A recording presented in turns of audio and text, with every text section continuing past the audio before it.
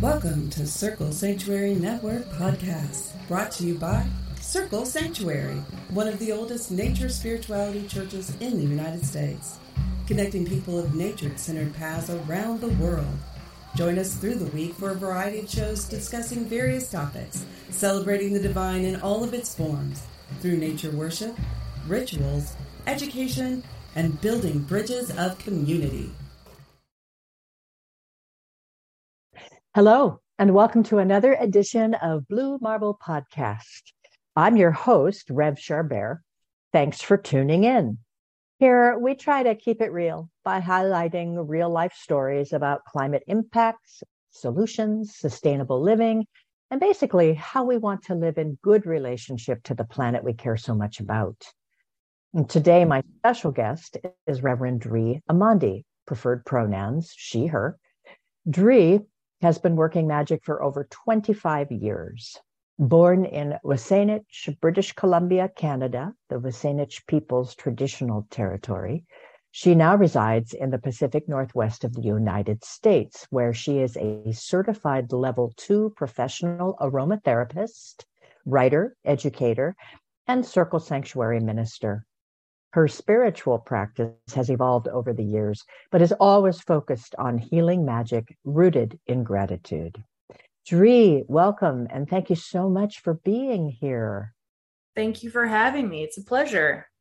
Yeah, I remember we both lived in California, and we've come far and wide. We've spent a lot of time in the Pacific Northwestern part of the United States between Canada and the Puget Sound area. I know we've both really loved the evergreen landscape, boreal forests, and we've both been seeing it change over the past decade, especially. So let's start by, let me ask you, what was it like for you growing up in Canada?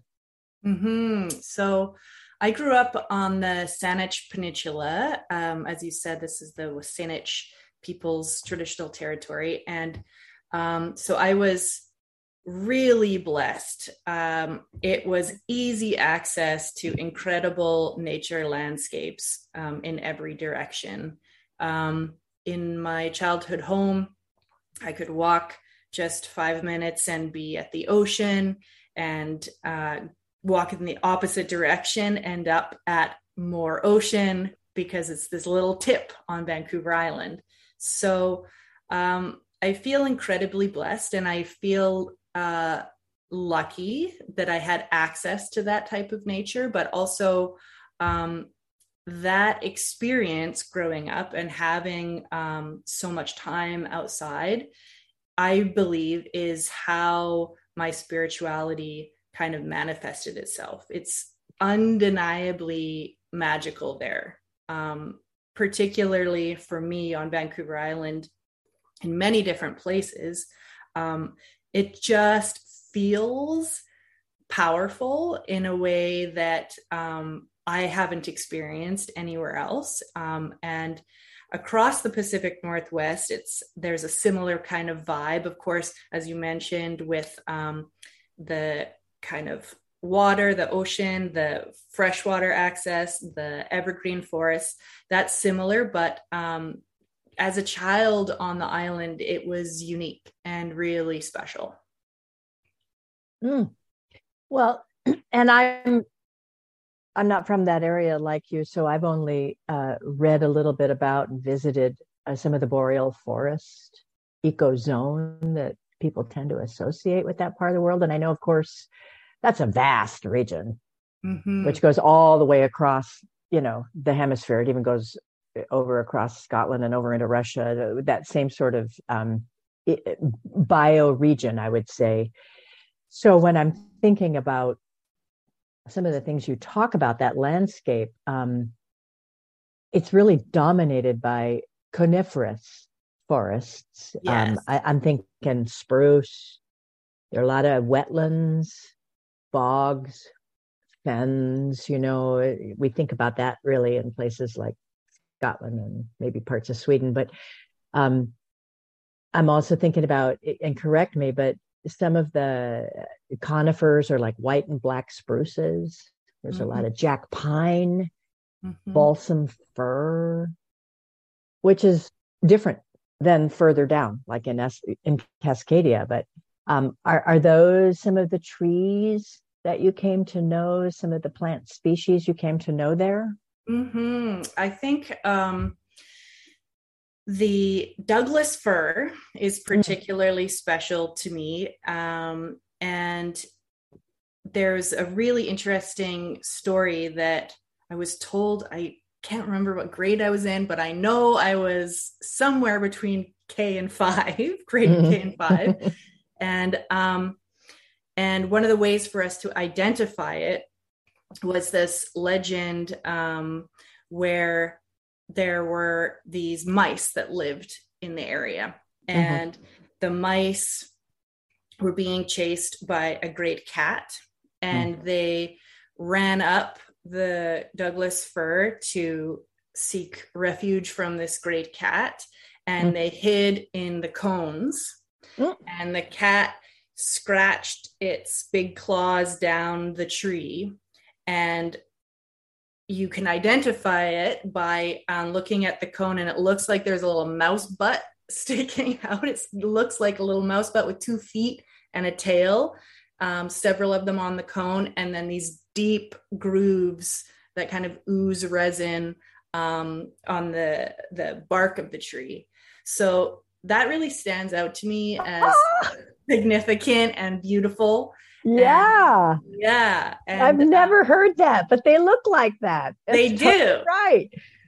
Yeah. So that's special to me. Also, of course, cedar, which was very important culturally for that area, absolutely critical for several reasons. I mean, clothing and baskets and just endless things and uses for the cedar there. And also a little bit further north, I think a lot of the kind of undergrowth and the deep ferns and mosses and lichens. That is really an integral part of the Pacific Northwest, I think, that is really special. Yeah.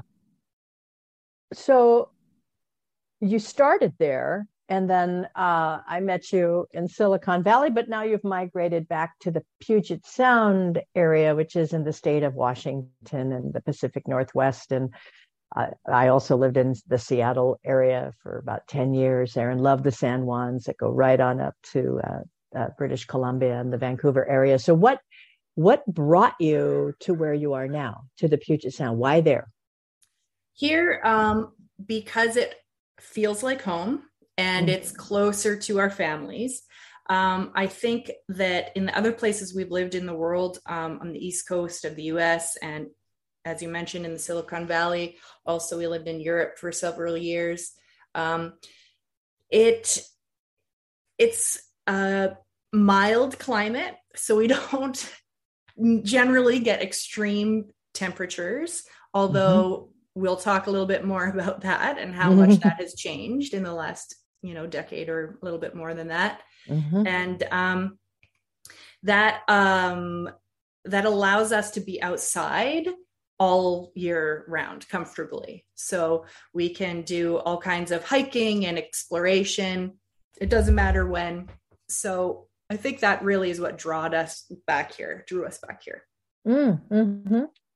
I did my undergraduate degree in Eugene, Oregon. And then, afterward, I went into the military service and was traveling far and wide, came back and went to Seattle for graduate school training, and stayed for 10. So it was kind of like vocational work pulled me there. But I too love the Pacific Northwest, and for the longest time really thought of that as home. I thought of that whole area in terms of evergreen forests, orcas, bald eagles, salmon. And the thing that dominated all of that, aside from evergreens, was water. Just water, fresh, crisp water everywhere, right? And tons of rain. Tons of rain. I mean, we used to say when I was an import, there in Seattle, it's like everyone said, oh, it rains all the time. It's gross. It rains all the time. It was like, well, that's what everybody tells the tourists, because we don't want to tell everybody that you actually get absolutely gorgeous weather and lush landscape the rest of the time. So that has been changing with global warming. Yeah. Yes, it has. One of the most significant differences, I think, are the extreme temperatures. In the summer. It never used to get this hot, first off. Yeah. And if it did, we were just talking about this morning. My mother-in-law is here visiting, and she also grew up on Vancouver Island. And we were trying to think about the kind of hottest temperatures and the heat streaks that we might have experienced back then. And we're thinking it was only ever above, of course, I'm talking in Celsius here, only ever above 30 degrees Celsius, maybe 1 or 2 days out of the year, maybe. And those days would be like, you get out the slip and slide. It's a rare occasion, everybody's under a sprinkler. But now it's weeks on end with that heat and no water, which is the other big difference that we've noticed. We go months without any rain, and then we'll go months with what feels like nothing but rain. And that juxtaposition is not great for many things, one of which that's important to me are pollinators. I'm a beekeeper, and that's really hard on pollinators. Yeah. So we've noticed a big change in that kind of population, but also what that means for the plant life there, and harvest for fruits and vegetables. And it's become so much more extreme in terms of weather that it's just harder for things to live here when they're used to it being just more mild and consistent all year round. And that's so hard to imagine. It's so hard to imagine a place that's just had such a sense of water security across the board for not just people, but for every living ecosystem within that region and every other species that is dependent upon a verdant, abundant landscape like that to, as you say now, to be dealing with water scarcity. And I know Governor Inslee has been a great leader and champion for water rights, water conservation, but looking at the whole climate impact affecting water. And I just want to quickly insert here for our audience again, it's a reminder that the hydrological cycle is one of the things so impacted by global warming, meaning the cycle of precipitation and water runoff flowing back into the ocean and then evaporation. And it sort of keeps our blue planet a water planet. And you look at an ecosystem like the Pacific Northwest, like the boreal forests above and beyond that have counted on water so much. When you're dumping so many greenhouse gases into the atmosphere, it traps more heat. The more heat that's trapped affects the hydrological cycle because it warms that encasing, the atmosphere within that encasing layer. And what happens is you get much, much larger quantities of water coming up from warm water from the ocean. You get these atmospheric rivers and rain bombs that happen erratically. But because the temperatures are hotter, you get all of the water getting sucked up out of the earth a lot faster too. So there can be massive rainfall, but there's still massive, fast evaporation. And so a drought perpetuates itself. And that we think of that. I know when I talk to people about that, they're like, oh, you're in California. Oh, you're in the Southwest. I'm like, I haven't always been. It's happening in the Northwest. Absolutely.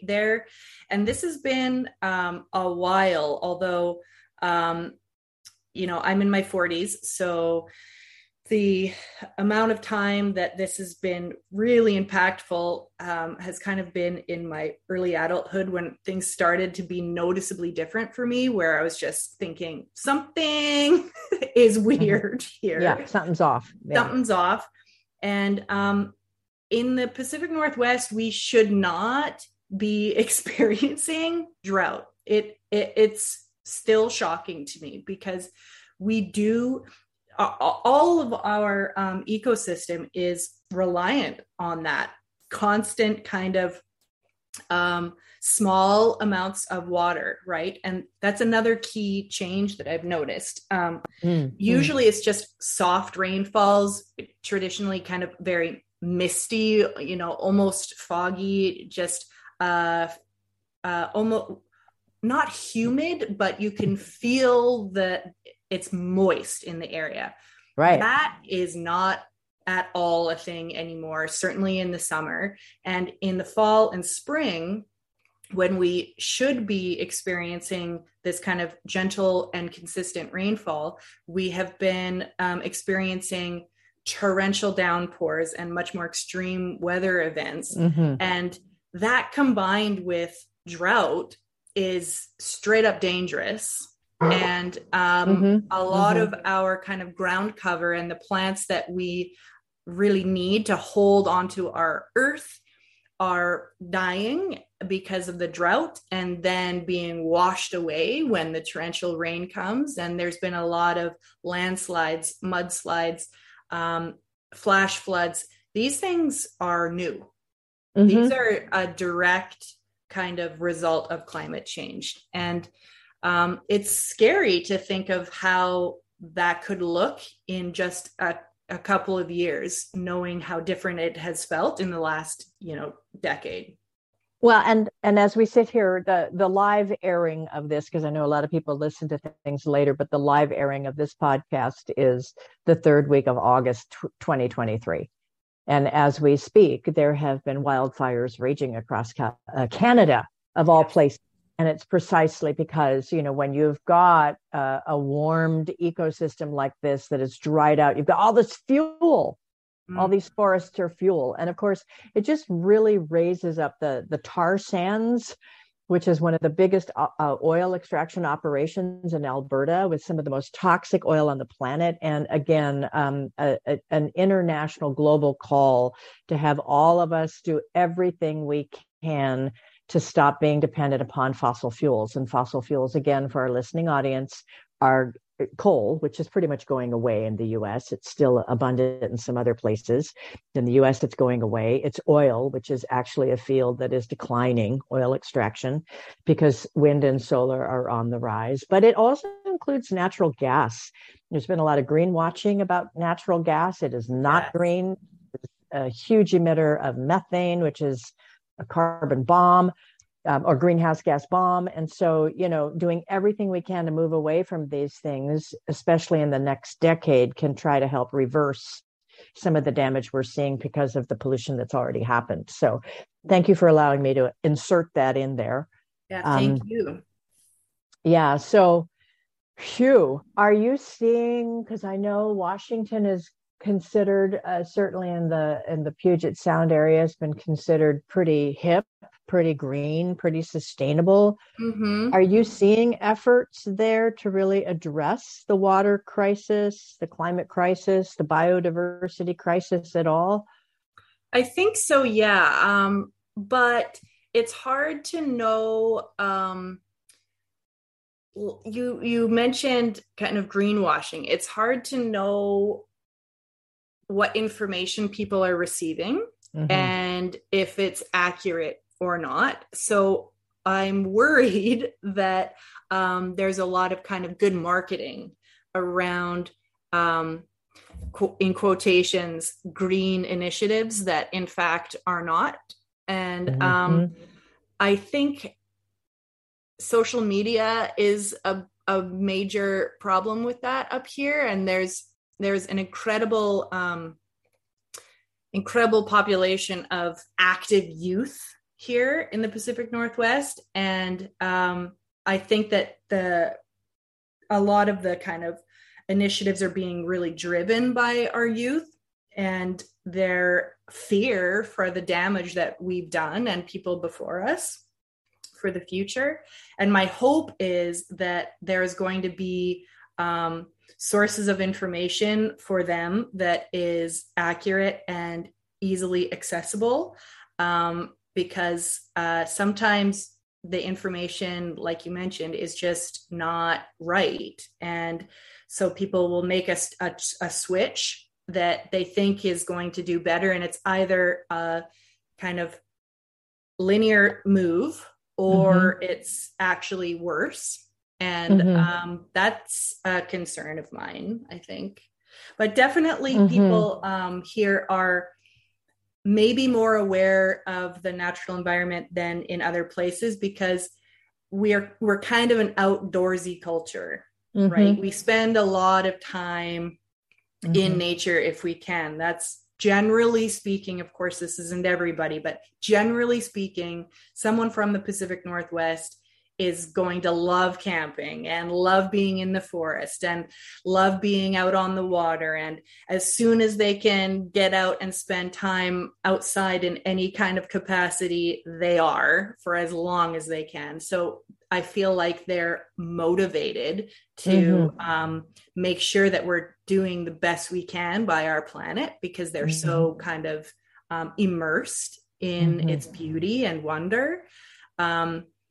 Yeah, but there's a lot of messaging out there that is kind of tough to weed through. Yeah.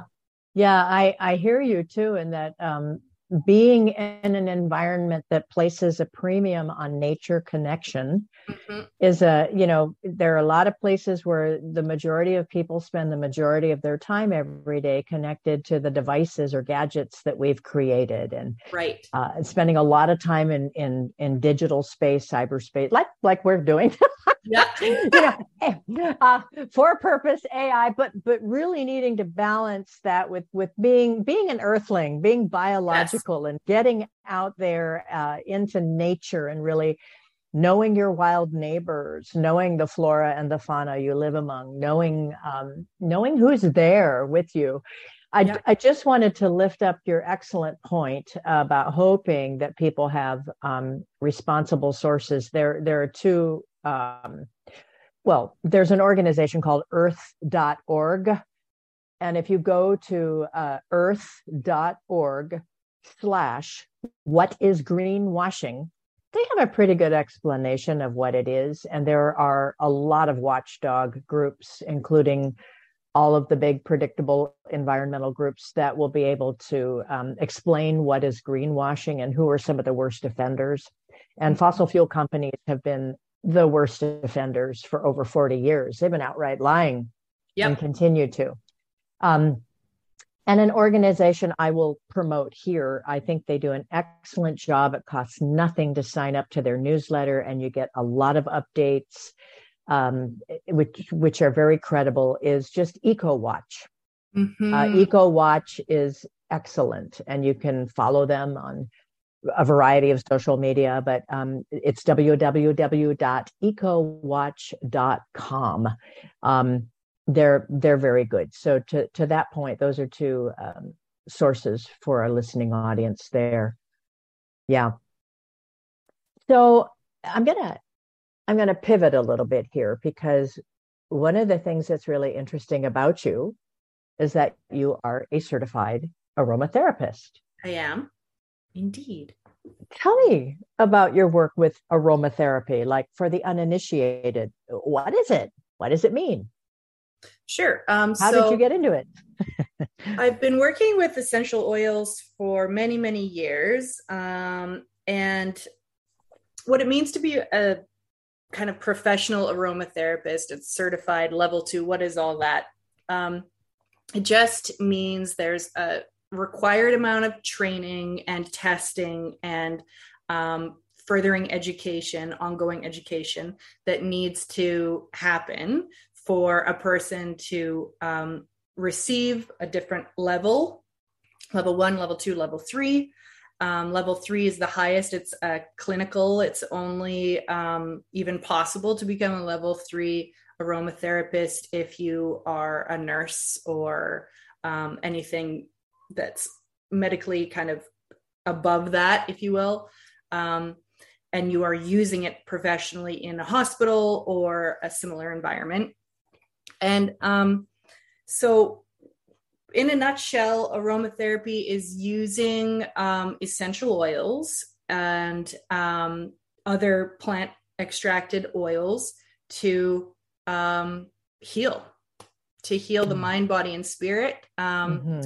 As a witch, I also use them for magical purposes, and that is kind of my specialty. I really, I just love it. That's the juicy stuff for me. And it is a little bit tricky though, Char, because essential oils are not without a pretty significant carbon footprint. So ethically, it's I need to be really aware of that fact when I'm working with essential oils and other plant extracts.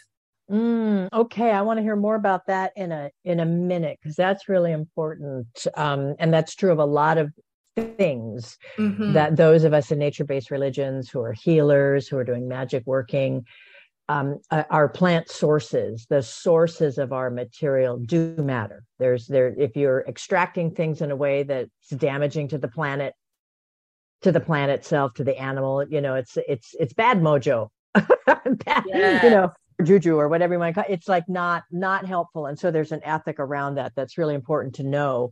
But just in backing up for a second, when you're talking about essential oils from plants, are we talking, I mean, people think plant aromas, at the most base crass level, Glade, you've got lavender. I mean, something like that, that's just, commercial and not what you're doing. But when you're thinking, I work in palliative care. I've got patients who are, have cancer. And so it's whole person care, it's body, mind, spirit, and they love aromatherapy. In their healing process, they might like rose, or they'll talk about eucalyptus, or how does that work? The plant aromas, how are they selected for therapeutic purposes? If you can say something about that. Yeah, sure. It's interesting that you mentioned that specifically. There's quite a lot of research on how our bodies respond to aroma.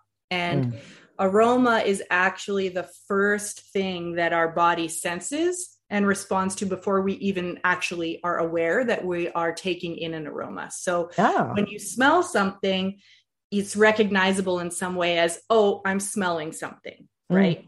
Before you recognize, oh, I'm smelling something, your body has already responded to that, to those molecules that are in your body. So there's a few different things that are happening.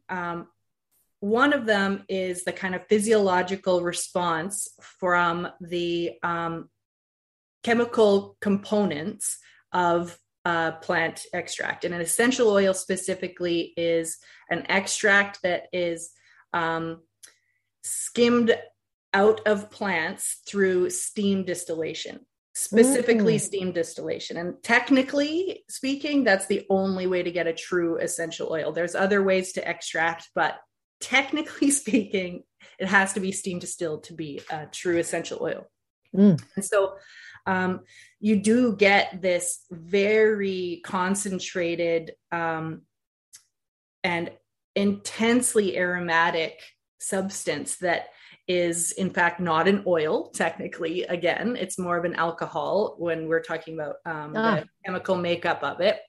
But they are so concentrated that I don't think there's a single one that isn't highly antibacterial. They are mostly really antiviral.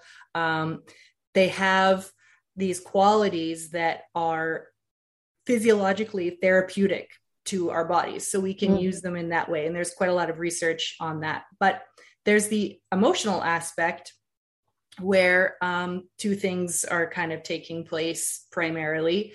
One is, again, this physiological response in how our hormones respond and what that does for what we feel. But then also there are smell memories. And that is a huge part of healing, especially in palliative care. And the association that we have with different aromas and how that affects our kind of overall well-being is massive. And that, I think, is something that is so beautiful about living in the Pacific Northwest, is that it smells green here.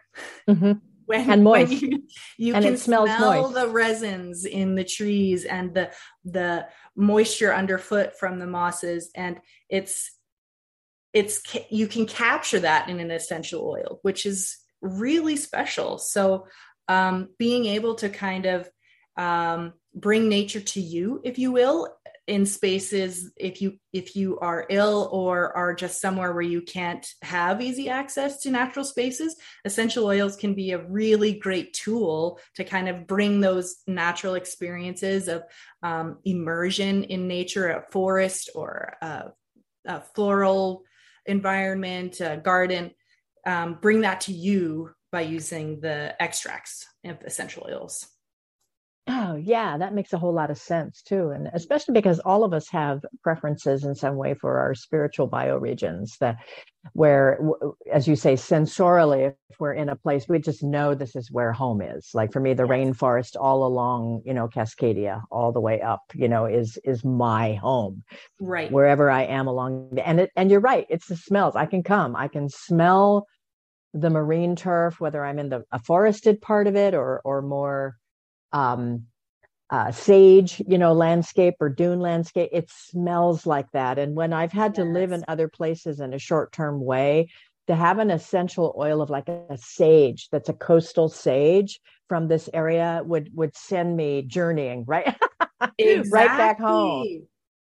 And how healing is that? What an incredible thing to be able to do, is to have something in your hand that you can transport yourself and make this connection with other places in the world, places that are meaningful for various reasons. It's powerful stuff. I love that. And especially because I deal with a lot of homebound patients too, just the thought of being able to bring that to them so that they can experience that's a lovely therapeutic use of that. I'm also thinking a lot about plant spirit medicine, and I'm not sure if that applies here. What do you think? I think that it does, and it is different. So I definitely, of course, this is going to be different for every person that works with plant medicines. In my experience, working with kind of the spirit of an essential oil is distinctly different than working with a living plant spirit. That has, and even like dried plants that have been harvested, for me, they feel a lot closer to the like living plant than they do an essential oil. There's something that happens, I think, I guess in the processing of it that changes the spirit somehow. And it becomes, for me, it becomes more, it's almost like motivated. It has a type of a motivation that is, it's purposeful in a way that a living plant doesn't need to worry about us or think about us. It has its own life. And of course it has an interaction with us, but it doesn't need to think, how can I help this person? But the spirit of an essential oil feels like motivated to do something to make positive change in the world, and specifically with how it interacts with humans. It's that's interesting. Yeah. It's hard to explain, as many kind of spiritual things are, but it to me feels like a type of motivation. So that the very process of extracting this essence is it's almost like you're saying not a compulsion, but a motivation to do something positive with that. Wow. Yeah. I love that. Yeah. It's But unique. I'm going to guess, and I'm sorry, I didn't mean to cut Nope. you off. I'm going to guess it has to do with how we're extracting it and how we're respecting it in the process too. Yes, absolutely. And that's kind of a critical point, I think. Also, one, the history of from plant to bottle, if you will, that whole story involves so many steps that the more steps, the kind of not worse it is, but you want the footprint as small and as short as possible. You want the story in between how it got onto your shelf and from a living plant. You want that story to be as short as possible because it can involve many things that are not that great for the earth. And again, that goes back to kind of the ethics of essential oils and sourcing and being aware of its whole story. And there's also the aspect of the plant itself. A lot of plants are being harvested that are endangered. A lot of plants are being, wiped out to make essential oils. And it's important to note that essential oils, their number one kind of use is in the commercial space. It's not you and I that are purchasing an essential oil to help heal in some way. This is flavoring. This is perfuming. This is a million other uses that we don't even associate essential oils with. But it's very possible that an essential oil that you want to buy on a shelf has a gruesome history. And it's important to really pay attention to that, I think, especially as kind of earth-centered spiritual people. That matters in a profound way on many levels. And that applies to just about everything else that would relate to our way of being on the planet, whether it comes to the food we eat. You're saying here, essential oils participating in so many commercial uses that once again, the manufacturing process is completely disconnected. The source of that smell from we're so disconnected from it. It's so embedded and hidden. We have no more nature connection there at all. We're just buying a commodity and don't track it back to where did this come from and at what cost and what responsibility do we have to this living plant, this living flora species and everything and everyone that touches this species. You mentioned pollinators, other species dependent upon it. What would make this relationship a sustainable cooperation, a better relationship than extracting, producing, commercializing? Yeah, exactly. So do you have something to say about that? Is there a way to do that? Is there a responsible source?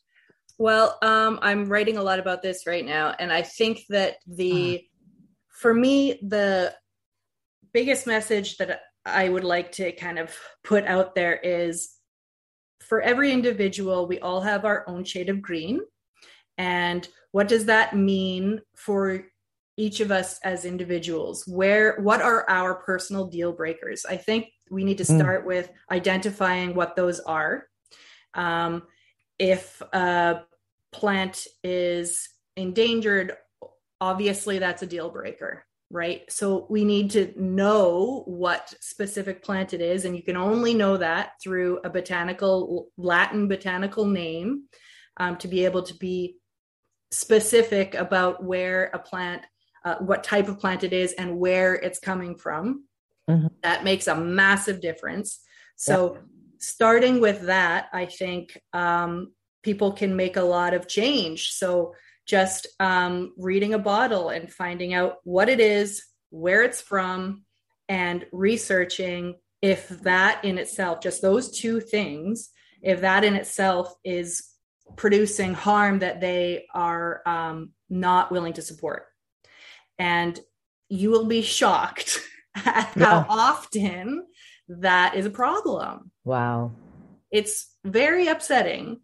But at the same time, there are so many resources available that are very much paying attention to that and are being thoughtful and mindful in ways that are important, not just the plant kind of sourcing, like its variety and where it's from, but many other things like the energy that's the way that they get the energy to process it. For example, there's many companies that are thinking, if I'm using some kind of fossil fuel based energy production to make this steam, to distill this thing, is that ethical? And they often will say no. And so there's, solar powered places that they're really thinking about all kind of aspects of going from living plant to bottle. And there's extremely eco thoughtful cases, and there's extremely distant and commercial cases that just don't care or even take any of that into consideration. So finding out where your deal breakers are in that spectrum and just getting the kind of basic information to help you make an informed decision, that makes a massive difference. And also noting that we don't need a ton of essential oils. You don't need a ton of essential oils. Yeah, like I'm thinking here of the person or the certain advertisers who have like, here's a diffuser and here you get 50 essential oils in little plastic vials, terrible. That's going to be like sweatshop, super, super extractive, and it's for $30, so you're constantly doing that, but that is not, you could have maybe 2 or 3. Absolutely. I'm thinking budget 2 or 3 that have a deep, profound, personal, spiritual connection that you have researched, are responsibly harvested, distilled, brought to market for the same amount of money, be doing so much for yourself, for the planet, for the plant, right? Yes, absolutely. And another little known fact is that if you develop a relationship with a professional aromatherapist, like I need to have many different essential oils, right? It's part of my profession. So it's a bit different, but so you could say, okay, I want to work this magic and I would really love to have, rose essential oil and whatever else, I don't know, lime essential oil, etc.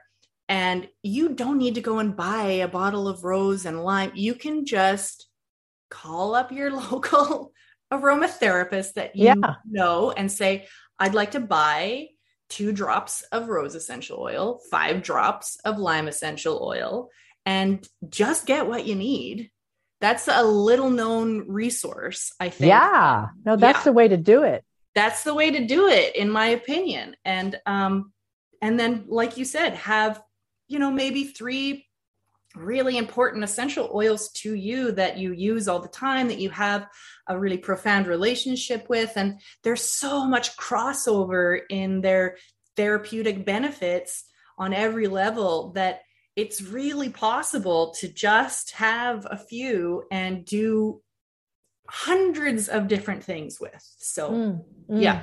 And also I'm guessing as an aromatherapist too, someone could call up and say, I don't know what scent I'm needing, but I'm dealing with a lot of anxiousness. It's circumstantial, but I can't, and I don't want to take meds, and I just need to, or something like they have a condition. That's situation. Literally my job.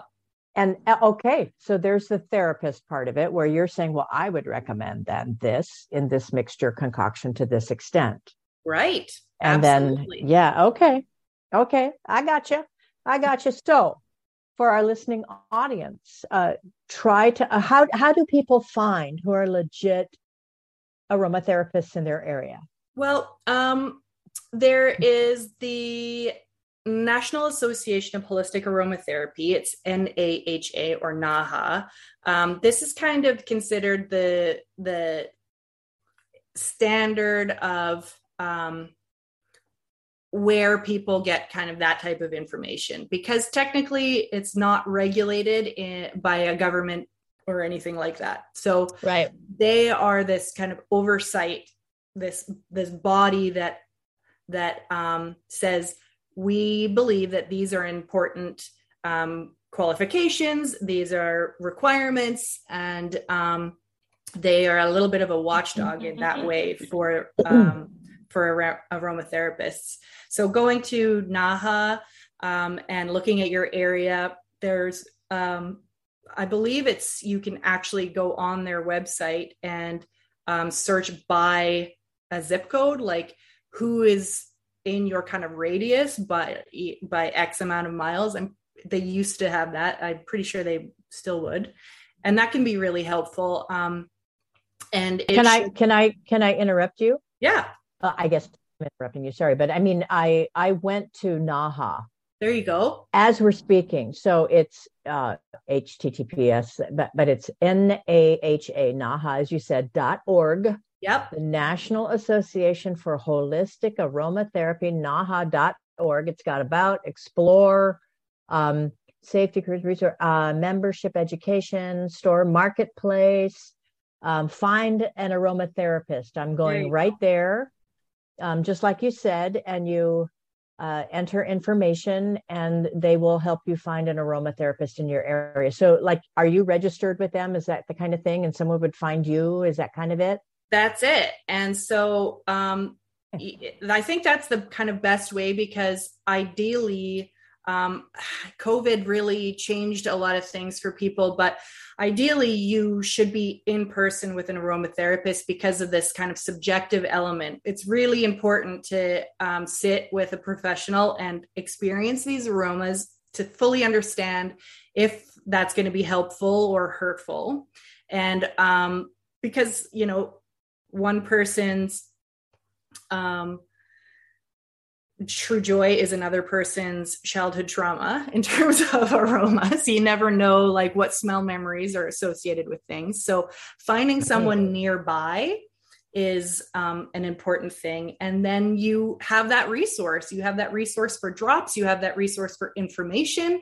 They can help you figure out kind of what your deal breakers are and sourcing good essential oils for your needs. Yeah, highly recommend working with a professional. And you can tell them that what's important to you is ethically extracted. I just want to say this because it came up with a friend of mine. I work with rescue dogs a lot, where sometimes the oils and smells that we're working with are not helpful for pets in the home. So I'm imagining working with an aromatherapist like yourself, I'd be able to sort of scope out, this is the environment and how to use them, and other considerations like kids and pets and things like that, right? 100%. And there's even aromatherapists that everybody will have their kind of specialty. Mine is spiritual aromatherapy, one might guess. And some are, that's what they focus on. They focus on animal aromatherapy. So things that are actually designed to be therapeutic for animals. But then also the other side of that coin is what's dangerous, that what are we using that we aren't aware could be potentially harmful for our household pets. And, even diffusing an essential oil, any essential oil for a really long time is not good for anybody, including us. And that's kind of something that is overlooked in a lot of aromatherapy marketing. We shouldn't be running an essential oil diffuser for an hour or an hour at a time. Like an hour to me is kind of max, maybe an hour and a half a day max. Like it should not be running all day. That's too much. That's way too much for our bodies. And certainly for the tinier bodies and bodies that metabolize those essential oils in very different ways. So all of those things are learned about in our education, and people really specialize right in that area too. Who knew that aromatherapy had such a profound connection to the hydrological cycle, to use of fossil fuels or not, moving away to different sources of energy, to the climate crisis and solutions? Again, why I love this is that the marketplace so often will drive change. Mm-hmm. And for those of us who use things, aromatherapy, essential oils for all kinds of purposes, to keep demanding that they be responsibly sourced, they be responsibly produced, working with certified aromatherapists like yourself for all of our personal or commercial uses, that can really change an industry. And every time we help to change an industry through customer demand, usually we help to change the problem. So it's like 100%. Yeah. If I could drop a shout out to for our listeners, there's a really good resource. Dr. Kelly Ablard has a nonprofit called the Aramid Institute, and it's AIRMID Institute. And she has, this is her life's work. She is focused on ensuring that the essential oil kind of industry is not damaging our planet. So in every different way, culturally, ecologically, there's a million resources on her website. And the best thing that I could suggest to people is to, if you can become a member, it's, I think maybe $50 a year or something like that. She sends out twice a year a list of an updated list of essential oils, where they are sourced from, what specific variety of plant it is, and if it's endangered, if it's susceptible, if it's of least concern. So really, I mean, this used to take me hours of researching in different organizations trying to get that type of information. And she now does it all through her organization and provides this list twice a year that says, you might want to rethink these oils from these places, and this is why. It's an incredible resource. Can you say that again? Say the whole thing. Aramid again. Institute. Spell it. And Dr. Kelly Ablard is her name. Okay, and you said AIRMID. Yes. Institute. Okay. Yes. Excellent. Thank you. So again, we've got so far, just to summarize some of the links we're putting on this podcast for people to do your own homework. If you want to know about greenwashing, earth.org and others, you can also just look up greenwashing, anti-greenwashing. EcoWatch is an excellent basic EcoWatch, exactly what it says it is.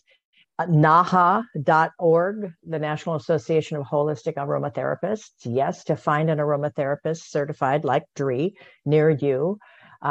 Definitely the way to go to get proper consultation and guidance, and probably to save money in the long run, because you're really focusing what you do, just like dried herbs or anything else that you might be using. And then Aramid Institute. You got it. Okay. Wow. That's excellent.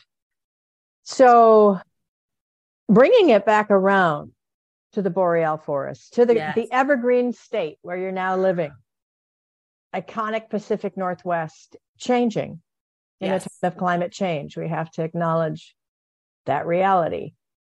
Is there a kind of aromatherapy for ourselves, or an aromatherapy for that region, that ecosystem, that maybe we might explore? I'm just throwing that out there. If anything comes to mind, any plants in particular from that area we want to respect, might work with? I would recommend looking into working with black spruce essential oil. Using a black spruce essential oil is kind of like a little forest in a bottle. It's undeniably evergreen. And one of the beautiful things about most tree-based essential oils is that they have this kind of divine aspect of above and below. They have these extending branches and height, and these deep roots that are feeding from the kind of wisdom of the earth. And being able to tap into that and experience the aroma of that to help with a meditation of any type. Of course, I recommend a healing meditation for ourselves, for our communities, for our planet. I think that having that aroma around us when we're doing that type of work really helps ground us, get us in place and in touch with our most important mother, really. And it's incredible the difference that it makes having those aromas and the energy of the essential oils in that work. It is noticeably different. So I highly recommend people try that out. And it's a special experience. I think they are profoundly magical and often are underneath the aurora borealis while they're growing. And it's just thinking about it gives me magic tingles on my arms and legs. It's quite extraordinary essential oils. So worth checking out. That makes sense to me. So because I'm going to do this, if I and I love the thought of black spruce, which, here I was generically going cedar, pine, fir, because I don't know better, right? Which is, again, the reason why it's so great to consult with an actual aromatherapist. Sure, but those are also great options. Yeah, but the black spruce in particular, the way you describe it and why makes even more potent sense to me. So if I wanted to connect with one of the places I call home, that ecosystem there, getting some black spruce. I wanted to do sort of before I do my activism, I wanted to really connect with, the stressed ecosystem there that's needing support, that's needing prayer, that's needing healing. I could be using black spruce essential oil to connect me, which is therapeutic for me, to home, and also to send positive healing working forward to that area, right? Absolutely. And bringing down divine energy and having that the divinity within us just kind of explode out. It's very powerful. Having the environment that it lives in is hard, right? And they're so resilient and they're incredibly strong, but flexible at the same time. And under the magic of the stars and the aurora borealis and all of the things that are happening in that forest, like this is captured in a meditative experience with an essential oil from there. It's you can feel it. And I feel it coming across cyberspace. Yes, you can really connect in a way that is different and hopefully more profound for us, but also more healing for the world, and to help us channel the divine and heal ourselves, each other, and our world. And right now, resiliency is a big issue. Biodiversity resiliency, ecosystem resilience, community resiliency. These are big, big needs. And I'm thinking that black spruce essential oil, it literally, the image you created, the tree canopy and the deep roots, and that as above, so below, gives that a very different kind of meaning. A prayer of resilience, as above and so below, like the black spruce. I mean, what a connection. I feel a working coming on. Oh, good. Yeah. Okay. Anything else? This has been so enriching. Learn something every time. Never thought I'd be talking about climate change and aromatherapy this way, but what a fascinating set of connections. And I'm so grateful for the work you do therapeutically and also as an advocate and an educator. Really look forward to that book. I want to see the book finished when you get it done. I hope you'll be shouting out to everybody about it. Anything that you would want to before we wrap up here? I think I would just say to remember that divinity we are part of nature. We are natural beings. We are animals on this planet.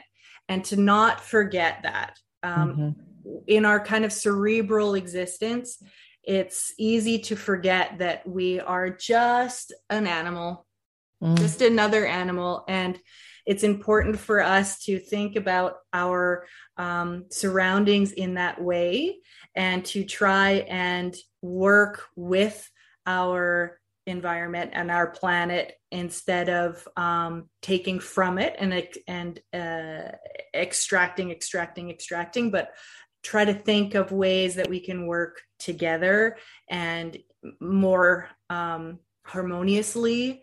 And that can be inspiration for that can be accessed through our own divinity, our own natural kind of primal selves, and to connect with that as often as possible. Terrific said. Dree, thank you so much for joining me. What a rich episode. And folks, that wraps up this installment of Blue Marble Podcast. Thank you so much for listening. If you value what you heard here today, please share this information with others. New Blue Marble podcasts air live on the third Friday of every month, but they are available for listening anytime after they air through our channel on Blog Talk Radio. So you go to www.blogtalkradio.com/CSNP. You can search for Blue Marble with Char Bear, and you will find the archive of these podcasts. Click on any you want to hear or download for later listening.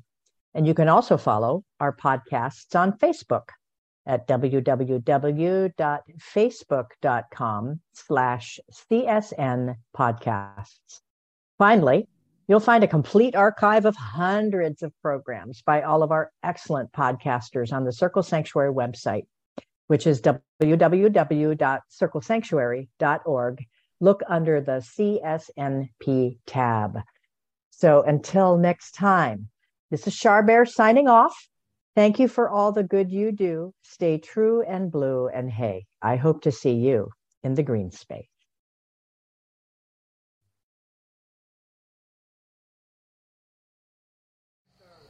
Thank you for joining us on the Circle Sanctuary Network podcast, presented by Circle Sanctuary and produced for all who follow nature-centered paths. Join us throughout the week for various programming connecting with the community around the world.